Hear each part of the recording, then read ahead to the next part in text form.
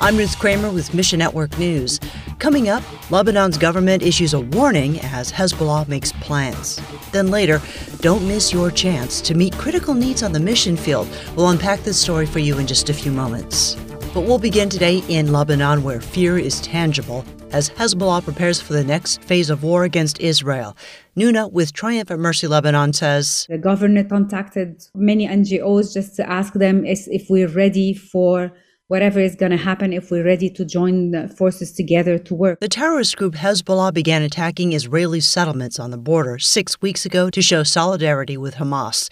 Ongoing clashes uprooted some 40,000 people who are now taking shelter wherever they can in Lebanon. We're not directly involved yet with people who are displaced, except for the small group that are coming to our region. Most of them are still in the Tyre region, so we're just waiting to see what's going to happen, but we're getting ready. TM Lebanon is preparing emergency supplies, food aid, and we're training the team about spiritual first aid. When tragedy happens, most of people would say, where is God? Or why did God allow this? If we're not ready to be there, then these questions will go unanswered. And most importantly, pray. Ask God to give believers wisdom as they meet pressing needs in the name of Jesus. We have assumptions of what people need and what people are actually asking for, and sometimes it's totally different. Meanwhile, the Nepal-India border is one of the busiest human trafficking gateways in the world.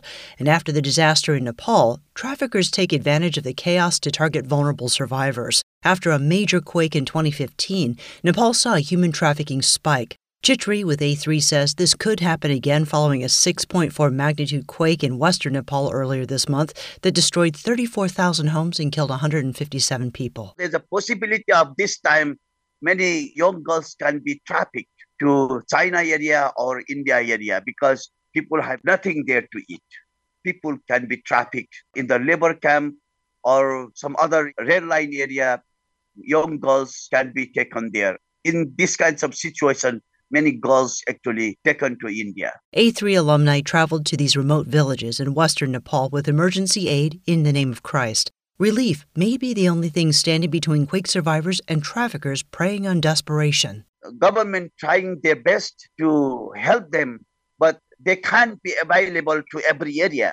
So other Christian organization, NGO should go there and help the people there in the area. Pray Nepalese people will put their trust in Jesus. And do you have a plan for Giving Tuesday today? It's a nice bookend to Thanksgiving weekend in the United States. After thanking the Lord for his provisions this year, you can express gratitude by donating to other ministries and organizations. And what better mission to support than sharing the gospel with kids? Mission India is raising support this Giving Tuesday for their 10-day children's Bible clubs in India. Regan Miller with Mission India says, we actually have friends of Mission India that have offered to match gifts toward 10-day Bible clubs up to $550,000.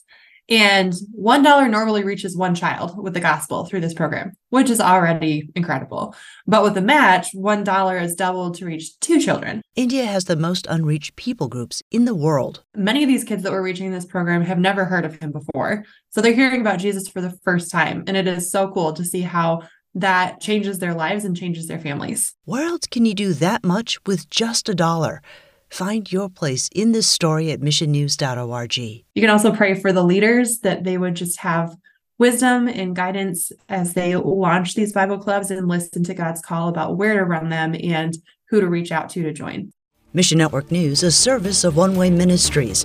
This month, Sat7, a Christian satellite television ministry to the Middle East, North Africa, offers a free sample of Dare to Believe, Stories of Faith from the Middle East, from Dr. Terry Ascott, founder of the ministry. He combines his exciting personal story with the birth and growth of a media network which now broadcasts the hope of Christ to millions. Get your copy when you click on the banner ad at missionnews.org. I'm Ruth Kramer.